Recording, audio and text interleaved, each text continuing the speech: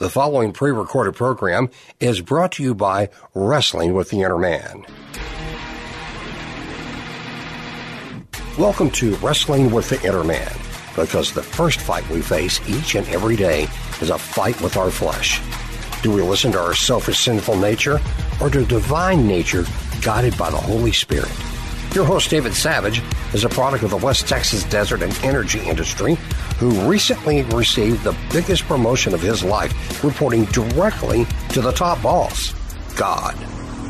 We hope you're ready to rumble, because Wrestling with the Inner Man begins now. Good evening, WWM listeners, and Happy New Year. Man, I hope that you're ready for another year of topics that we wrestle with. So most of us begin a new year with great intentions that come with a fresh start. Many of us have made New Year's resolutions only to fizzle out and then feel like failures by Valentine's Day. It doesn't have to be this way, you know, especially when it comes to the culture war we find ourselves in today in 2023. Failure is not an option. The great institutions which our Western civilization is founded upon begin with Judeo-Christian values. Marriage between one man and one woman, the nuclear family, are the bedrock of this. These institutions have been under attack like never before, and I am pleading with each of you as listeners to engage in the battle this year with meaningful purpose and unwavering commitment. The purpose of this program is to offer content that might help train up young men and give older men greater purpose in mentoring their younger counterparts. Another term for training is discipleship. And my guest today has dedicated his life and ministry to discipling others to join Jesus on his mission. He has published a book by that same name, and last year published his third book in the series titled Joining Jesus as a Family, which is the subject of today's episode. We had him on the show last year to discuss loving our neighbors. Pastor Greg Finke, welcome back to Wrestling with the Inner Man. Well, thank you, David. It is good to be with you, and Happy New Year, everybody. Yeah, Happy New Year. So, Pastor Greg, for those who may not have heard our previous episode, why don't you refresh our memories on Dwelling 114 and what you mean by missional living?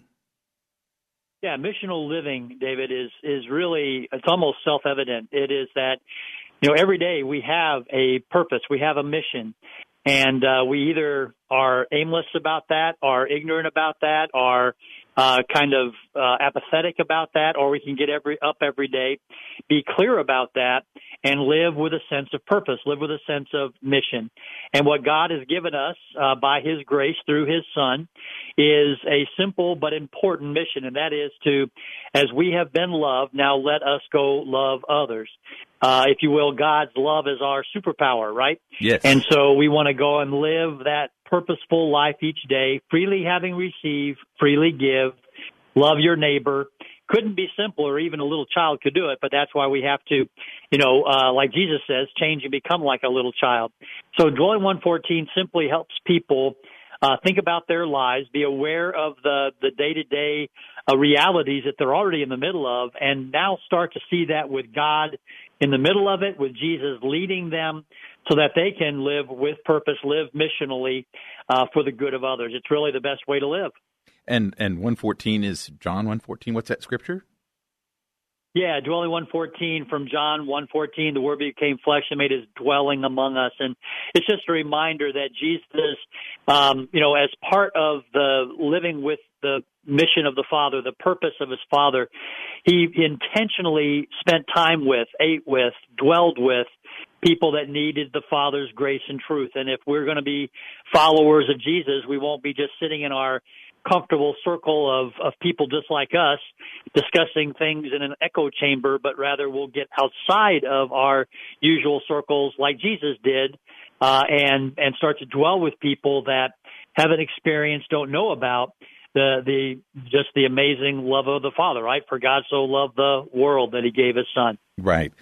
Yeah, I know. I've seen way too many. I like the word rudderless. Just like people out there, they're not really going anywhere. Just because you're floating doesn't mean you're really living. And I like the missional living. So in your book, Joining Jesus as a Family, you begin one chapter with one of my favorite quotes by Frederick Douglass. It is easier to build strong children than to repair broken men. That rings so very true. And then you go on to say that what we are currently doing in our attempt to raise lifelong followers of Jesus isn't working. So both Lifeway and Barna researchers estimate that this is a horrible number, 65 to 70% of teens leave the church and abandon their faith by their freshman year of college. Why is this happening, Greg?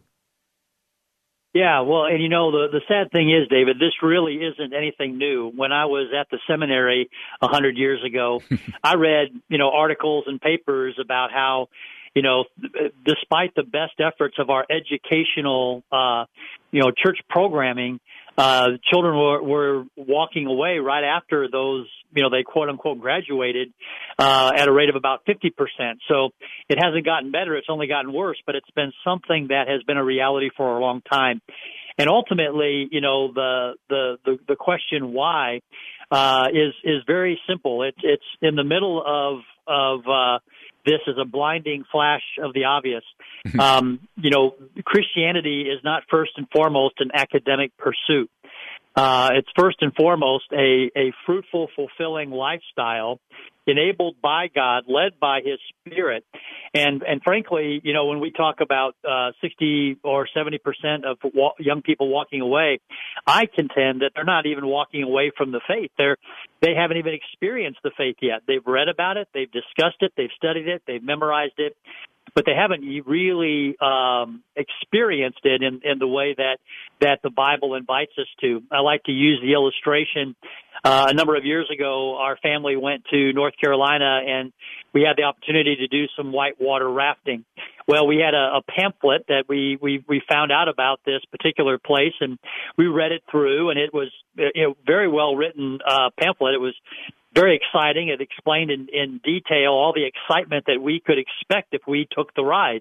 Well, it was so well written, my wife and I decided that's a good reason not to take the ride. We're not going to do that. That's a little too exciting for us.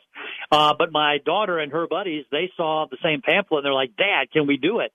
And they did. They got in the raft and had the ride of their lives. When the ride was over, the adrenaline was pumping through. They had stories. They were excited. They wanted to do it again.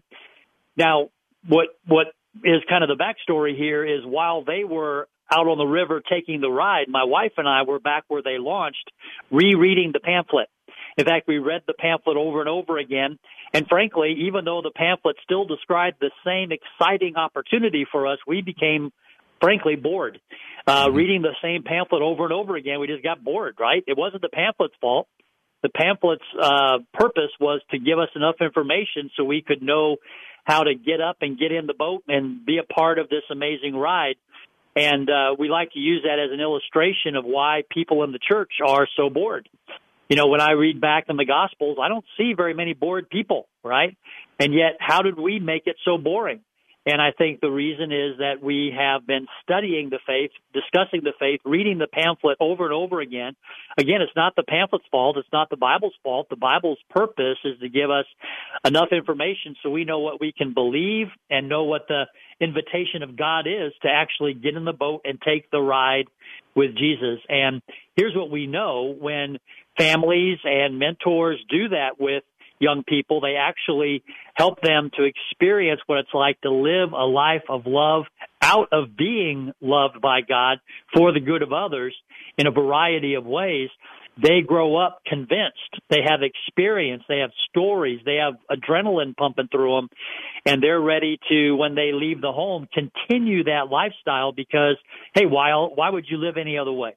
Right. And that's what we need to rediscover is helping kids not just study the faith, but experience the faith for the good of others. Man, so true. And as an avid outdoorsman and Eagle Scout who loves whitewater rafting, this illustration, truly resonated with me because we saw the same attrition with scout troops, who did not offer enough camping or high adventure activities. So you can have troops that just meet, but if the young people aren't out getting experience, they want to know what it feels like. They want to use all their senses. They want to smell things. They want to feel the cold water hitting them in the face. They want that feeling, of motion and movement, as they're going down the river. And it's the same whether it's backpacking or something. They want to be out there experiencing it. And, teens they want to gain experience, to learn by doing things. And And it's similar in college versus careers. At some point, you have to leave the academic and the theoretical and begin a practice. In fact, that's why in medicine they call it, when did you begin your practice? Same with engineering. So we don't want our children leaving home with their Christian faith. This is from your book there, untried, untested, and unconvinced. So, right. So you begin chapter 4, then, after we've kind of diagnosed the problem, with a quintessential question every parent must ask themselves. How, then, shall I live? So please explain that. Yeah, well, Jesus in the Gospels, he teaches them. There's no doubt about that. He tells them what they need to know, tells and invites them what they can believe. But then he does this amazing thing, which every rabbi did back in the day, and that is he said, "Come follow me." In other words, let me show you what this looks like lived out in daily life. So not just knowing my teachings, but seeing what my teachings look like being lived out for others. And I want you to learn how to do that too. So again, kind of that exactly what you were talking about. And so if we're in a sense saying, hey, my little child, whether I'm a parent, grandparent, foster parent, mentor, if I'm saying, hey, come follow me, the question is, what are they going to be seeing? What are they going to be experiencing through the life that I'm living? Bottom line is that God designed children to watch, imitate, absorb, and become a version of their parents or any of the significant people, adults in their life. And so I need to ask myself, well, then if they're watching me, imitating me, absorbing my example, and becoming a version of me, how shall I live? What kind of life do I want them to be growing up to imitate? And of course, we can have that kind of abstract discussion, but God kind of clears it up in the gospel, in the New Testament particularly, where in Ephesians 5:2 he says, "Live a life of love." Any questions? And so if I want to really get it right, how can I live in the abundance of the Father by the grace of the Son through the power of the Spirit? How can I live a life of love so that my children are watching, imitating, absorbing, becoming a version of that? Yeah, that's so. I think of that Lucky Strike commercial that's so old, or maybe there's more recent, but, where a little boy sits down and his dad gets his cigarettes out, and then the little boy does the same thing. And it's like they're watching us, and Art Linkletter had the show, kids say the darndest things. They say things that maybe sometimes we don't want them to say that are like holding a mirror up, to us. And I need to be a little more careful because there's little ears that are paying attention.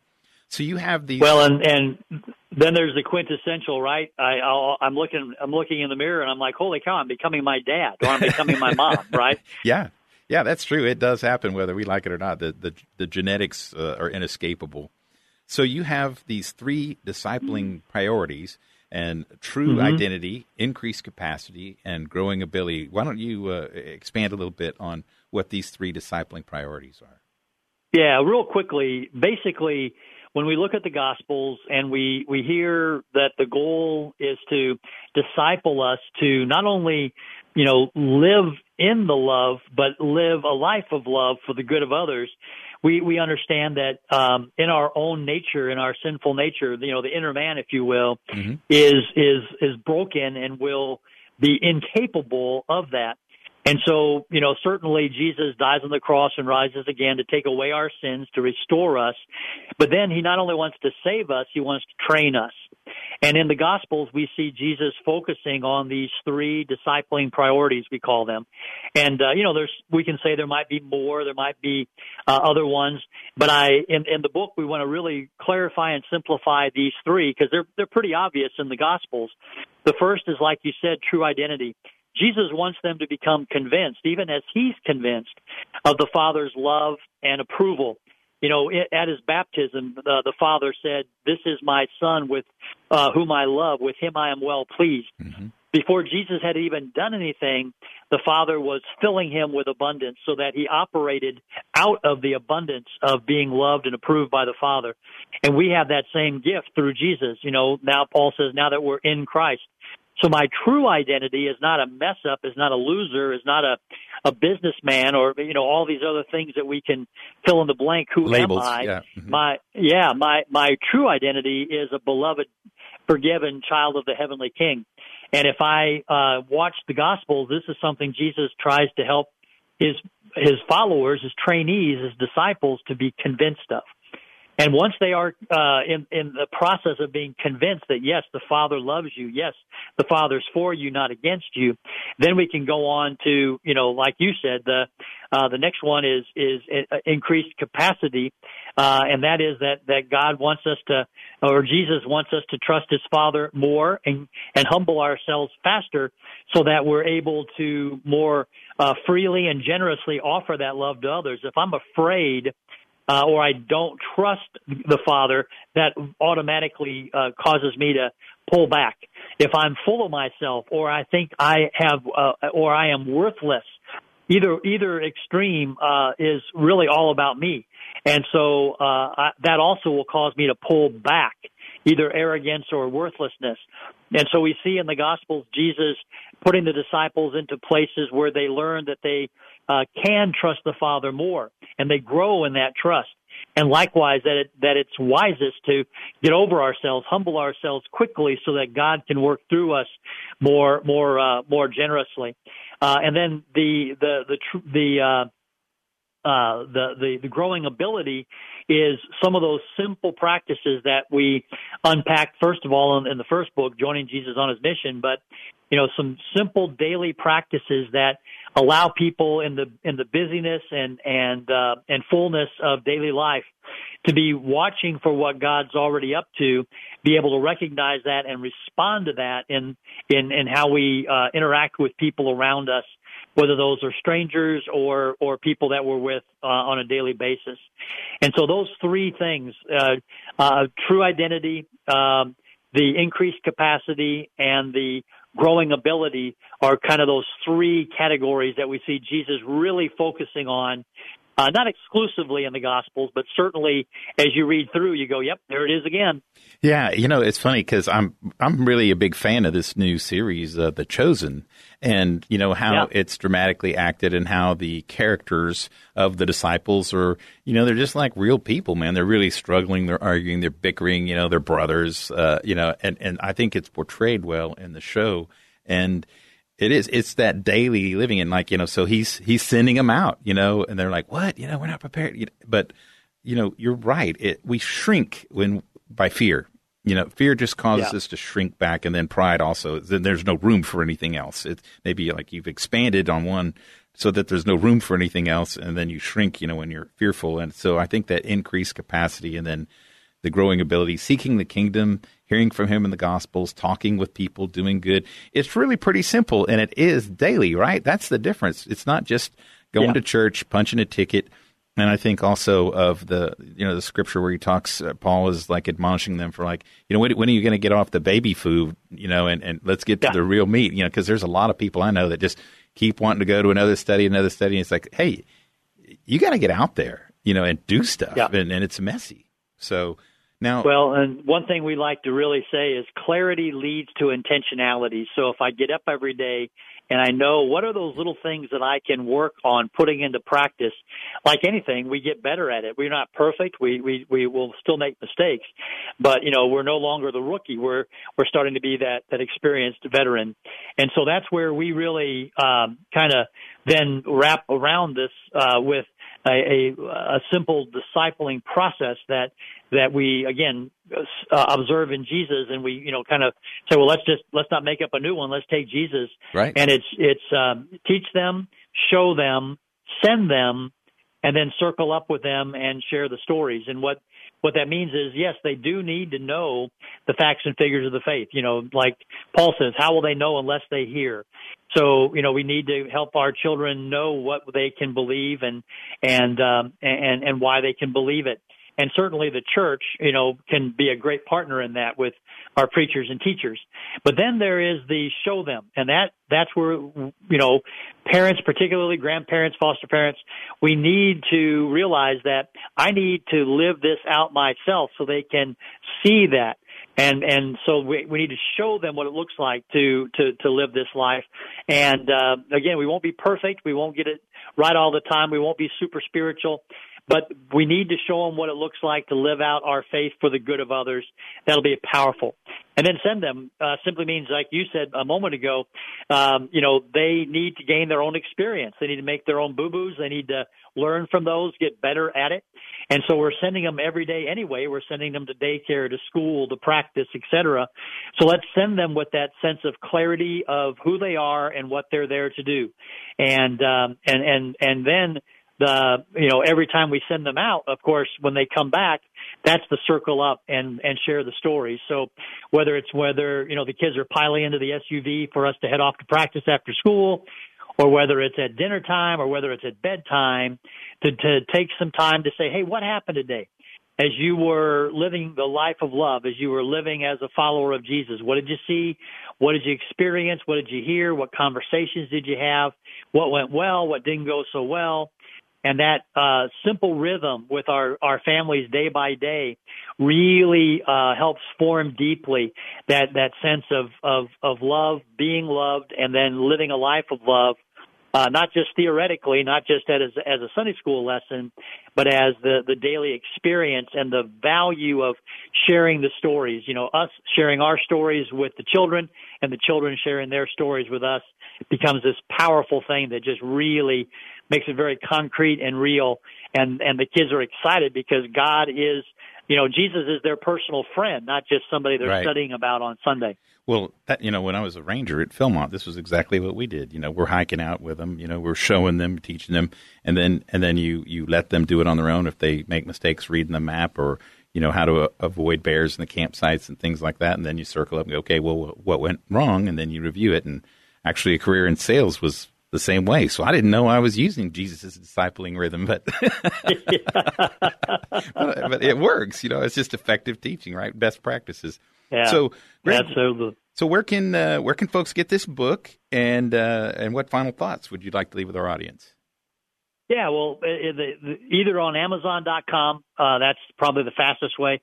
If people though are interested in maybe sharing this with a small group, then contact me at dwelling114.org, and I would certainly be happy to give quantity discounts. So either Amazon.com or dwelling114.org, either one will work. And then, let me just assure people, the good news is that you're already discipling your children. The life you're living now is the life you are showing them, teaching them, raising them up to live. And so if you want to have that be a little different life than what you're showing them now, just start living that life. Live a life of love for the good of others. The old saying, what they see is what they'll be. I can assure you that is biblical and that it's actually how it works. All right. Well, super.